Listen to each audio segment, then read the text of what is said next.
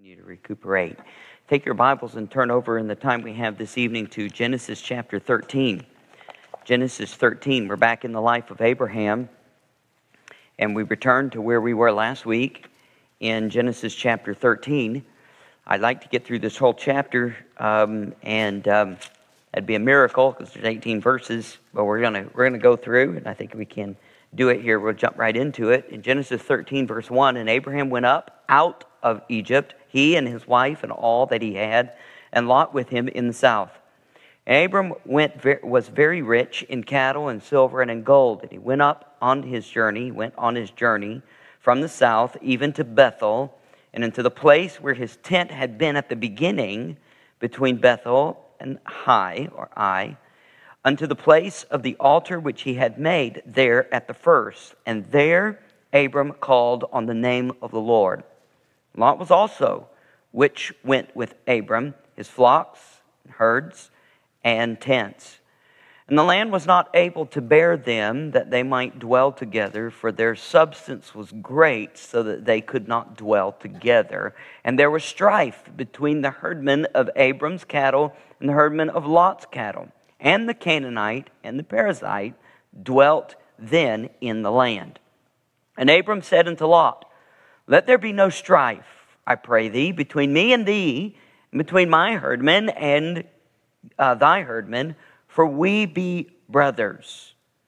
Is not the whole land before us? Separate thyself, I pray thee, from me. If thou wilt take the left hand, then I'll go to the right. If thou depart to the right hand, then I'll go to the left. Lot lifted up his eyes and beheld all the plain of Jordan, that it was well watered everywhere before the Lord destroyed Sodom and Gomorrah, even as the garden of the Lord, like the land of Egypt, as thou come unto Zoar. Then Lot chose with him all the plain of Jordan, and Lot journeyed east, and they separated themselves the one from the other. Last week we heard about a famine. We heard about Abraham responding in the flesh. What do you do when hard times come? That was chapter 12. We saw Abraham was walking in faith. He was building altars to the Lord. He was calling on the name of the Lord. He was making God's name great in the land of Canaan. He was walking around claiming land for Jehovah. And the Canaanites were saying, who does he think he is? We saw God brought him all the way to the south, into the desert area, and brought a famine into the land. God's in control of the rain, like tonight, and the thunder, and the storms, and the water, and the drought. God is the creator. He causes the rain to fall, or he can stop the rain up. So this was a test from God for Abraham's faith. What do you do when you're in a famine? What do you do when you're in the desert? And he does something foolish. He runs to Egypt. We saw that he lied about his wife. One sin leads to another sin. That's what happened when you're walking in the flesh. He lied to protect his own skin. He was looking out for number one. And after God has to step in to protect his wife, God has to step in to protect his own name. Oftentimes God has to do that to protect his name, because his name is tied to us. And when our testimony goes sour, his name also in the eyes of the Perizzites and the Canaanites goes sour. So God to protect his name. And then also to protect Abraham from himself in his own disaster. God also to protect the covenant that he made to Abraham. Abraham's getting ready to blunder everything that God had promised to Abraham. God's covenant has to be protected because he's the one that made it with Abraham, and Abraham's going to mess it up. So God has to step in, and Abraham is embarrassed and ashamed. He's made mistakes. He was walking with God. Now we see a great man of faith making mistakes and walking in the flesh. God teaches him a lesson. How do you think that walk or that journey went with them in their caravan on the way back? You know, here's Abram driving the minivan, and Sarai sitting off to the side, and they're coming out of Egypt, crossing that border, headed back home. How do you think that conversation between husband and wife been after that blunder? I'm sure he got a tongue lashing, right? He didn't have much to say, but I'm sure she had a lot to say about that. We left Abraham in chapter 13, and what does he do? He returns back to the place of Bethel. What do godly men do when they fail? They repent and get back up. They go back. What do you do when you make a mistake? We heard about that this morning. What do you do when you get into the habit of living the Christian life out of pure duty and you're not motivated by your love for the Lord? You confess. And you go back to the place where you were walking with God. You turn around and you go back to the altar that you abandoned. You go back into the fellowship where you called upon the name of the Lord. You get back on your knees and you start praying again and walking with God and worshiping God. Warren Wiersbe states this: never abandon your altars. Stay in fellowship with God at all times, no matter what the circumstance may be. And Abraham learned that lesson. He's always there waiting for you to come back. And that's what the passage in the verse that we read. Back, notice in verse 3, back to Bethel, unto the place where his tent was from the first. Look at verse 4. Unto the place of the altar which he had made there at first, and it was there that Abram called on the name of the Lord. He returned. I wrote down in my notes here in this place here, you kind of feel the story of the prodigal son and the father. He's ran off and he did the wrong thing. He sowed his wild oats in Egypt, and there he's comfortable, messing up his name, messing up God's name and his testimony, running from his problems instead of trusting God in it. And then when he's learned his lesson, embarrassed, he comes running back to where the Father is, and God is there with open arms saying, come on in. I can't wait till you to come back and let's fellowship again together. So, now God is going to put Abraham in another test, a very different type of test. This time he's going to put him in the test of plenty. The test of plenty. I've entitled the message tonight, Abraham and Lot with plenty. Look down at verse 2. And Abram was very rich. You see that? You may want to underscore that word. Rich. He was rich in cattle, he was rich in silver, and he was rich in gold. Abraham went to Egypt a wealthy man, and Abram left Egypt a wealthy man. The word used here in the Hebrew means heavy. It can be translated severe, or in the case of wealth, it can be translated the word rich. It's the same Hebrew word that was used in chapter 12 and verse 10 when it talked about the famine. The famine was very grievous. I think it's the way the King James uses the word grievous there. It's the same word. It means the famine was very rich. Famine, rich, that doesn't know. So you translate, the famine was great. It was heavy. It was great. It was very bad, or it was heavy. So when this word is used of someone's wealth, it means heavy. Not his body weight, but his possessions. We would use in our modern vernacular, he is loaded. You know what loaded means? I mean, his checkbook is packed. His savings account, his IRA, his possessions, his bonds, everything. He is very wealthy. Abraham was rich and had a lot of gold, silver, cattle, and flocks. In fact, he was one of the richest men in Palestine at this time. Probably in the whole area. He is envied. What do you do when you're in a famine? You're supposed to trust God and keep walking by faith. You don't run to Egypt. You don't get in the flesh. That was lesson in chapter 12. But what do you do when you're loaded? What do you do when you have plenty? What do you do when you're rich? Now we're going to see that tonight. You may not consider yourself this evening loaded. You maybe open your wallet like mine and it's empty. Okay, there's a couple cards in there, but there's no cash. But listen, compared to the world's population internationally, all of us in here are wealthy, no matter where you are and how much you have. We are all rich from the world's standpoint. We don't live from day to day. We have freezers. We have refrigerators. We have 2 cars. Many of us. We have insurance. We have money to do fun things.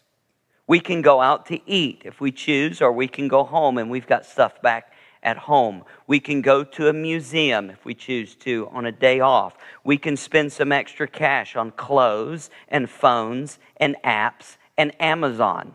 Pretty much everybody in here would have that liberty.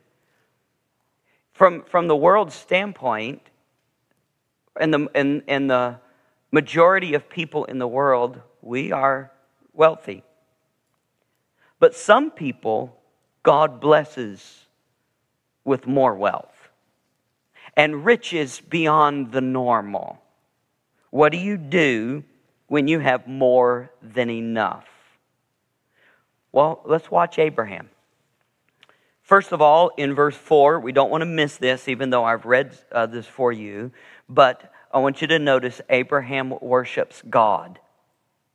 He went back to the place of worship, and there he called on the name of the Lord. It is a blessing when wealthy people still worship God. That's a blessing. When people who have plenty still recognize their dependence upon God who gave it to them. Abraham, even when he was rich, prayed to the Lord. He still called on the name of the Lord. It is amazing to find people who have plenty who actually seek God first and foremost in their life. Proverbs 3, verse 9 and 10 says that we are to honor the Lord with our wealth. You see, being rich is not evil. Wealth is not evil. It's greed, the love of money, that is the root of all evil, the Scripture says. Having things and having more things is not wrong. It's when things have you. That's when it's wrong. There's a lot of poor people who run to the church when they're in need.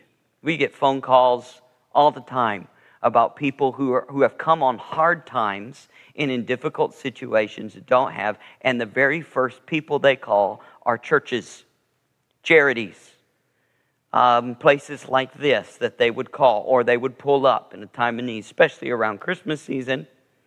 And those time of years we're looking for people who are being extra generous. You see, what do you do when you come on hard times? This natural tendency, even from the unsaved people, is to run to God. Right? Now, we saw a mistake from Abraham where he ran to Egypt.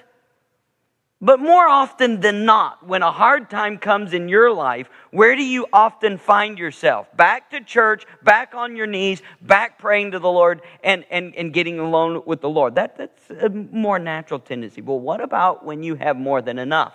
What about when God blesses you and things are going well? What about when you have health? What about when you have wealth? What about when you have prosperity? Do you still depend upon the Lord and worship the Lord? Abraham is rich, and yet he's still building altars to God and praying and singing and thanking God. Praise the Lord for wealthy people who still are in love with God and not enslaved to their wealth, who will still take time to worship. That tells me that Abraham was a humble man. Most often, wealthy people are not humble, right? They like to be known by first name basis or last name. People like Oprah and Trump and Kobe and LeBron, right? And Jordan. They like to name brand their names, all right, and put them out there. And they like to be wealthy.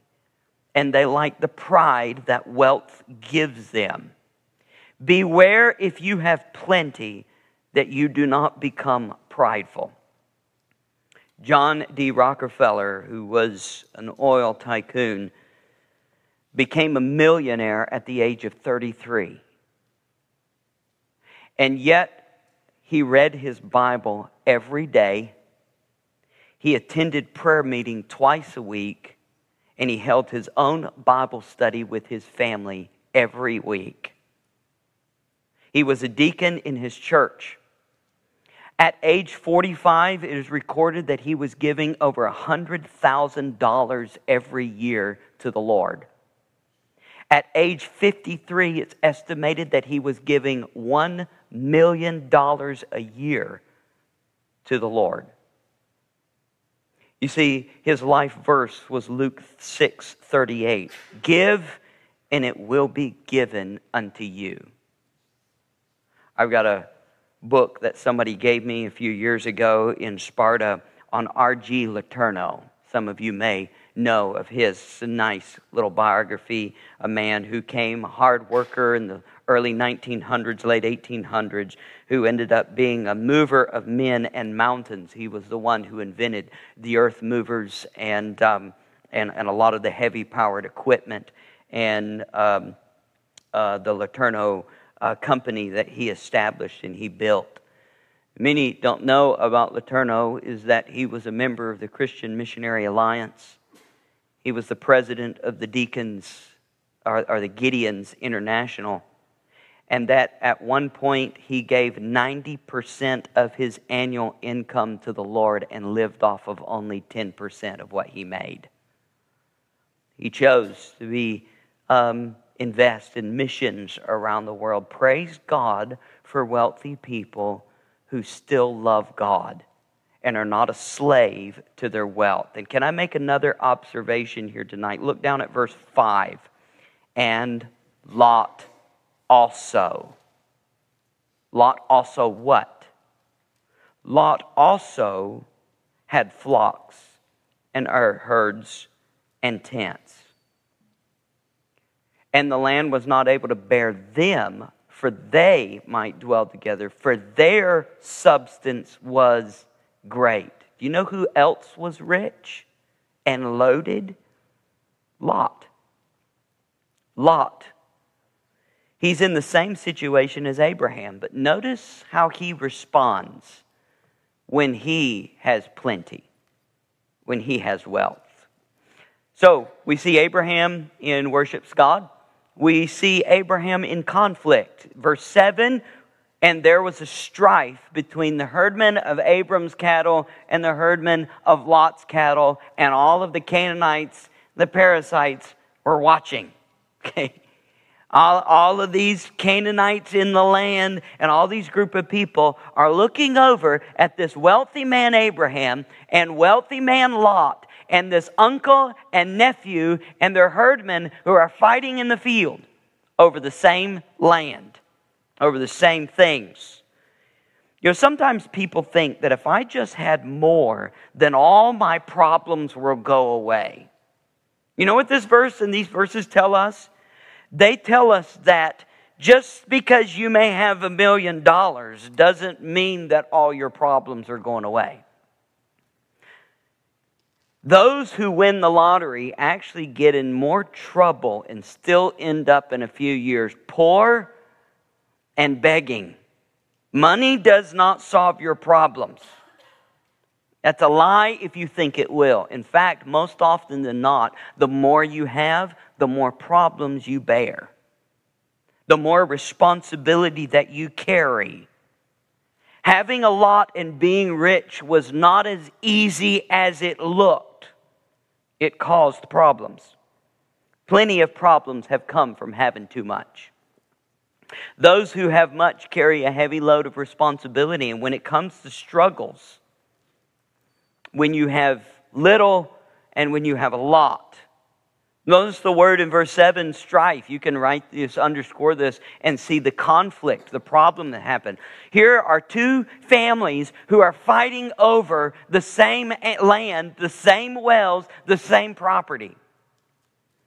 You know, there have been families who I have watched in a funeral home as wills are being read and possessions and inheritance are being talked about, and siblings are fighting, struggling over money. Who has this and who has that? I've seen churches and church members that have split more often over money and possessions than anything else. People get really mad when you start talking about money and things. I told you not too long ago, I saw two grown men, one a deacon of a church in the fellowship hall, fighting over whose table it was. My dad went through a church split with deacons and committee members over the building of an educational building. Michael Talley was here a couple weeks ago, and he can give testimony. He was a good friend to my dad during that very difficult time. In fact, I was in the lobby a year or two ago at the teachers' convention and saw one of those families who ended up leaving our church because of this conflict and the hurt. When conflict and strife happens within the family of God and the people of God, it does a terrible thing to the testimony of God.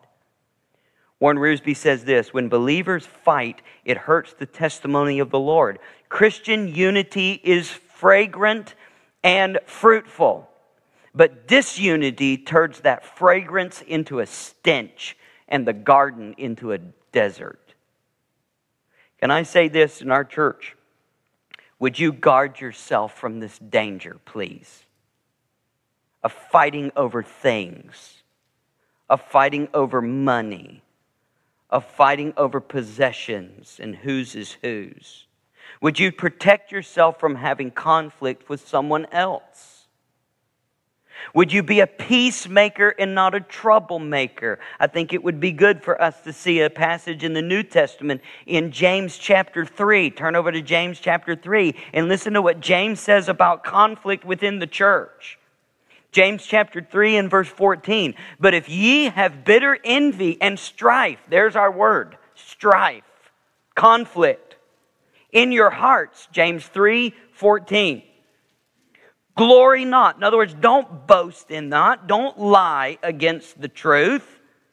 This wisdom descends not from above, but it's earthly, it's sensual, it's devilish, it's fleshly. For where envying and strife, where there is jealousy and where there is conflict, there is confusion and every type of evil work. But when the wisdom that is from above, it's first pure, and what's the word? Peaceable, gentle, that's tender, easy to be entreated, full of mercy. In other words, I'm willing to let go and let someone else show mercy. And good fruits, without partiality. And our word from this morning is without, what's the word, class? Hypocrisy. The fruit of righteousness is sown in peace. And just in case you didn't get it, what is in the unity of the church? And of them that make peace. James is crying out to a New Testament church saying, stop the arguing, stop the bickering, stop the class warfare of who comes in. Stop using your tongue to lash down at someone else over tables, chairs, flowers, and the color of carpet. And learn at all possible to be at peace with one another. What do you do when you have more than enough? If you're not careful, it can be a problem. It can be a problem if you get in the flesh. Praise the Lord, we ended this last year with $122,000 above our budget, the surplus. Praise the Lord for that. Praise the Lord that we have people who will give over and above and beyond. Praise the Lord for that. But if we're not careful and we get in the flesh, we can fight over it.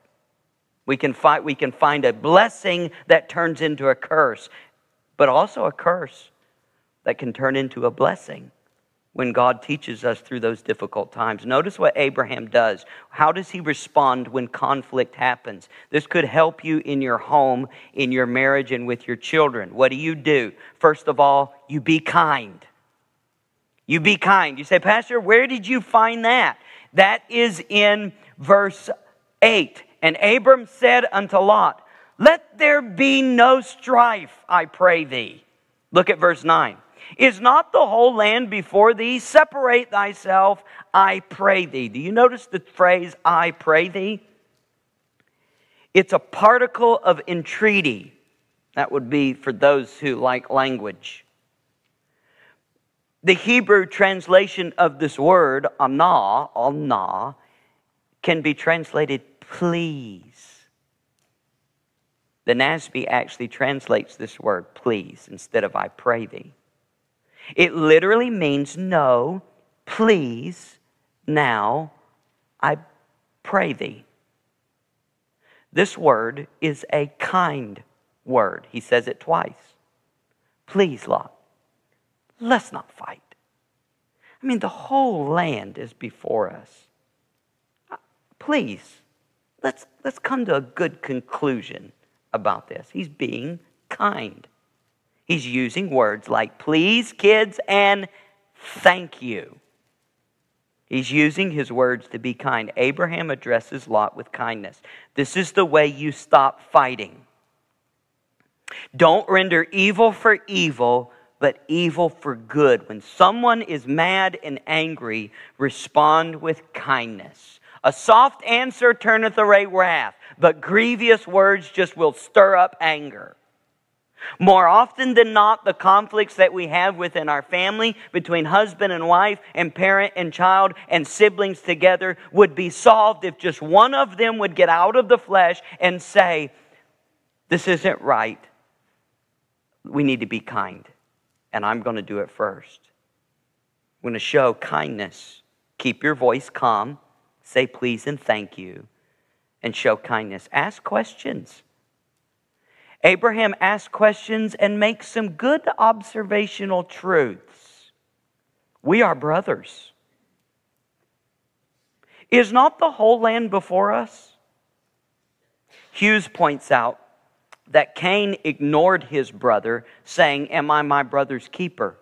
Abraham in this passage recognized Lot, who is his nephew, as an equal, as a brother. Abram is recognizing, I am my brother's keeper. And my nephew is my brother, and I'm going to treat him like my brother. He is kind. He asks questions. He addresses. He makes some observations. This is not well that we're fighting like this, and that our herdmen are fighting like this. And then last, he's generous.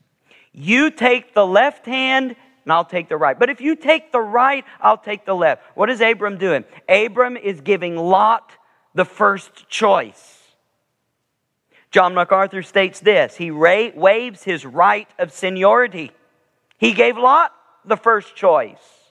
Chuck Swindoll says, Abram could have said, I am the uncle, you are the nephew, get out of here, boy. Find your own place. This was mine. You followed me from Ur. I'm the leader here. I'm the senior in charge. Find your own place. But he doesn't do that. Why? Because Abraham is kind. He's generous. You can take whatever you want. You choose first. You see, the reason Abram was able to do that is because the land, he didn't belong to the land belonged to him. In other words, the land didn't rule him. He ruled the land. He recognized that it wasn't his anyway. He was a steward of what God had given him. Take this side, it doesn't matter. I've learned in whatsoever state I'm in to be content. Where did he learn that lesson from? Did you read chapter 12? You know what? When you go through hard times and you've run to Egypt and you've done the wrong thing and God had to give you a spiritual wallop, You've learned lessons. You say, you know what? I'm not going to hold on to the things of this world. Doesn't mean that much to me. Lot, you choose. If you take the better, that's fine. I'm trusting God anyway. I'm not trusting the land. I'm trusting the Lord. Abram was not trapped by his possessions. He had already given it away. You see, the possessions were only tools. He was a steward.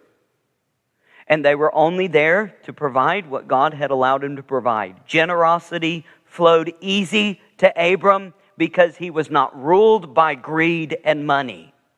When a person is ruled by greed and money, they don't want to give. That's where the strife gets worse. That's mine. Give it back. How dare you touch that? That's mine. Are you trapped by what you own or by what is yours? Can I just be practical today? What about things in our life that can rule us? TVs, hobbies, sports, cars, homes, phone, boat. I learned a new word this week in some of my reading. I don't even know if I pronounce it right. Phubbing? Phubbing? Phubbing. It is defined as the act of ignoring your companion or child in favor of your phone. Being a phone snob. That's what phubbing means. And the article that I read said that children and teenagers are angry and irritated with their parents because they are phubbing.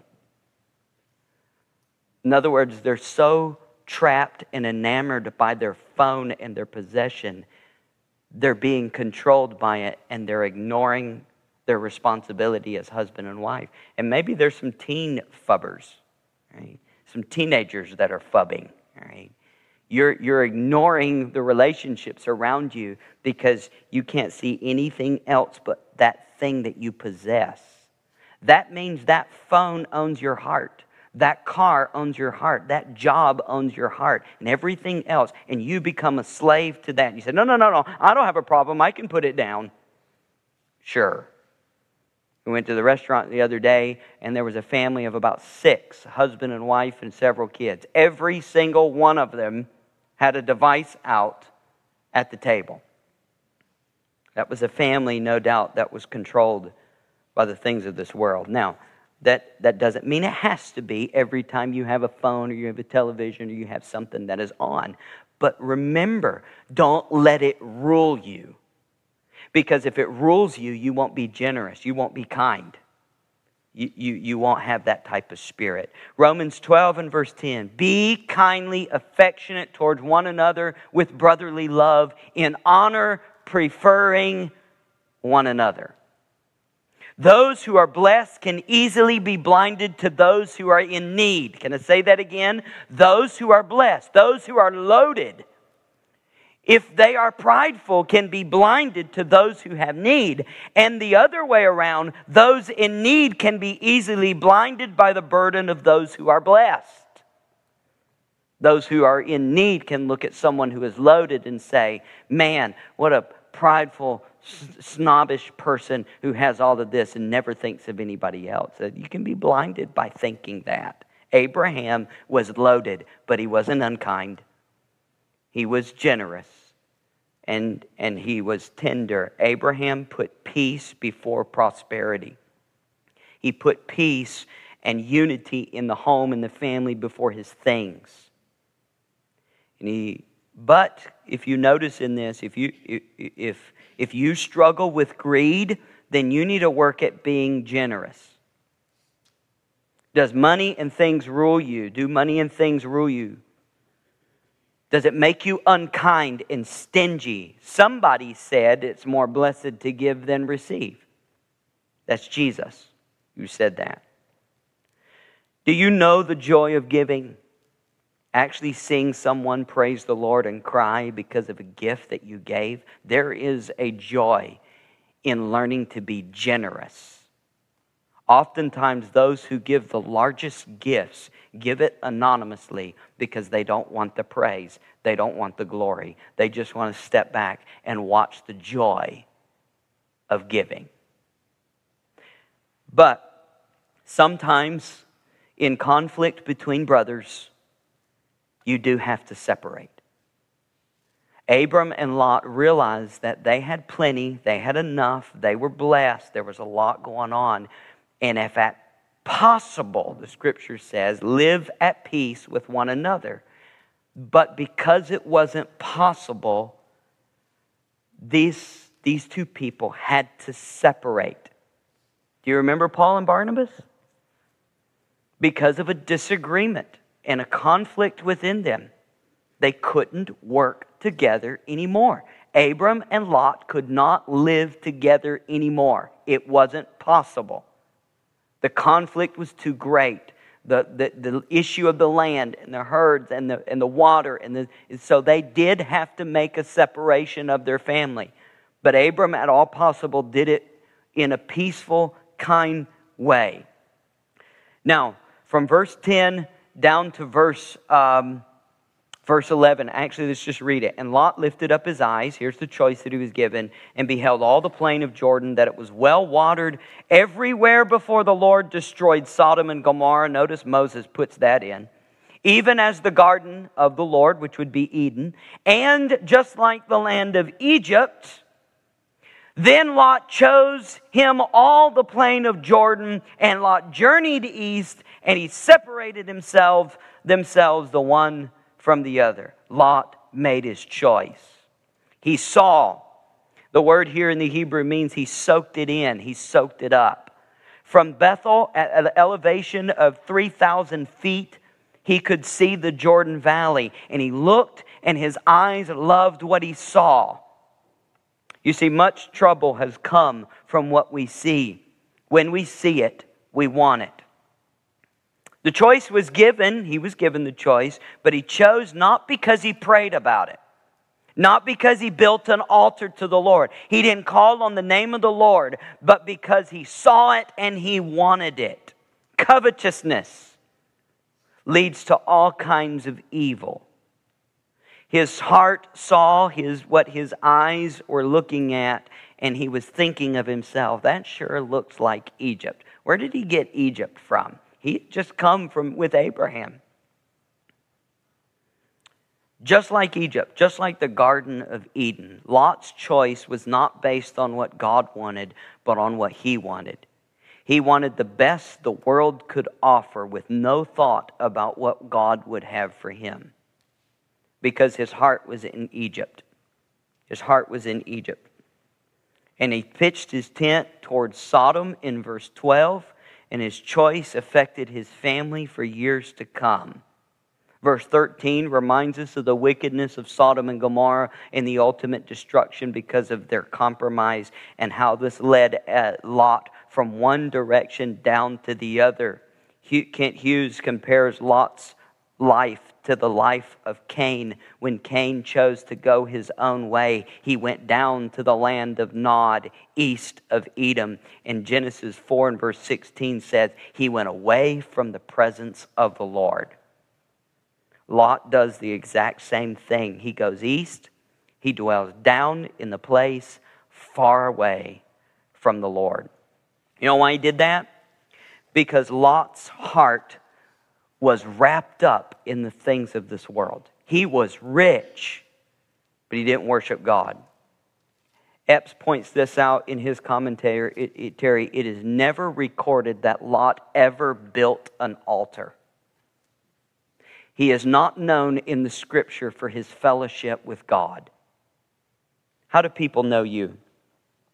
How do people know you in your life and with what you have? Are you still a person who can be blessed with things and possessions and still run and worship the Lord? Or are you like Lot and you are ruled by the things of the world? And I would tell you, that end is disastrous. Abraham learned from his mistakes. Lot didn't. Abram and Lot with plenty. That's a very dangerous test to be in. Father, I pray as we close tonight, thank you for the testimony of Abram. Thank you for his kindness here. Men like Job and Joseph and Abram and Joseph of Arimathea, who were wealthy people in the scripture, who did not allow their wealth to blind them, to cause them to have pride or selfishness, but were generous and kind. Thank you for the people in our church who have learned these lessons, who have been blessed. Thank you for blessing us and giving us, even in this ministry, so much that we have because of the hard work and the dependence, the prayer and the building of the altars to the Lord that has been a testimony. Would the things of this world never rule us and master us, but would we use them as tools for your honor and glory? Would they never be a source of strife and conflict within this church? And would families and husbands and wives and children, when it comes to entertainment and television and games and toys and things and phones, ever be ruled by them? And when it does, and there's a slight tendency to allow that to happen, would they be tender enough to realize it and not be a hypocrite, but change their action and be willing to be sensitive to even correction? In Jesus' name.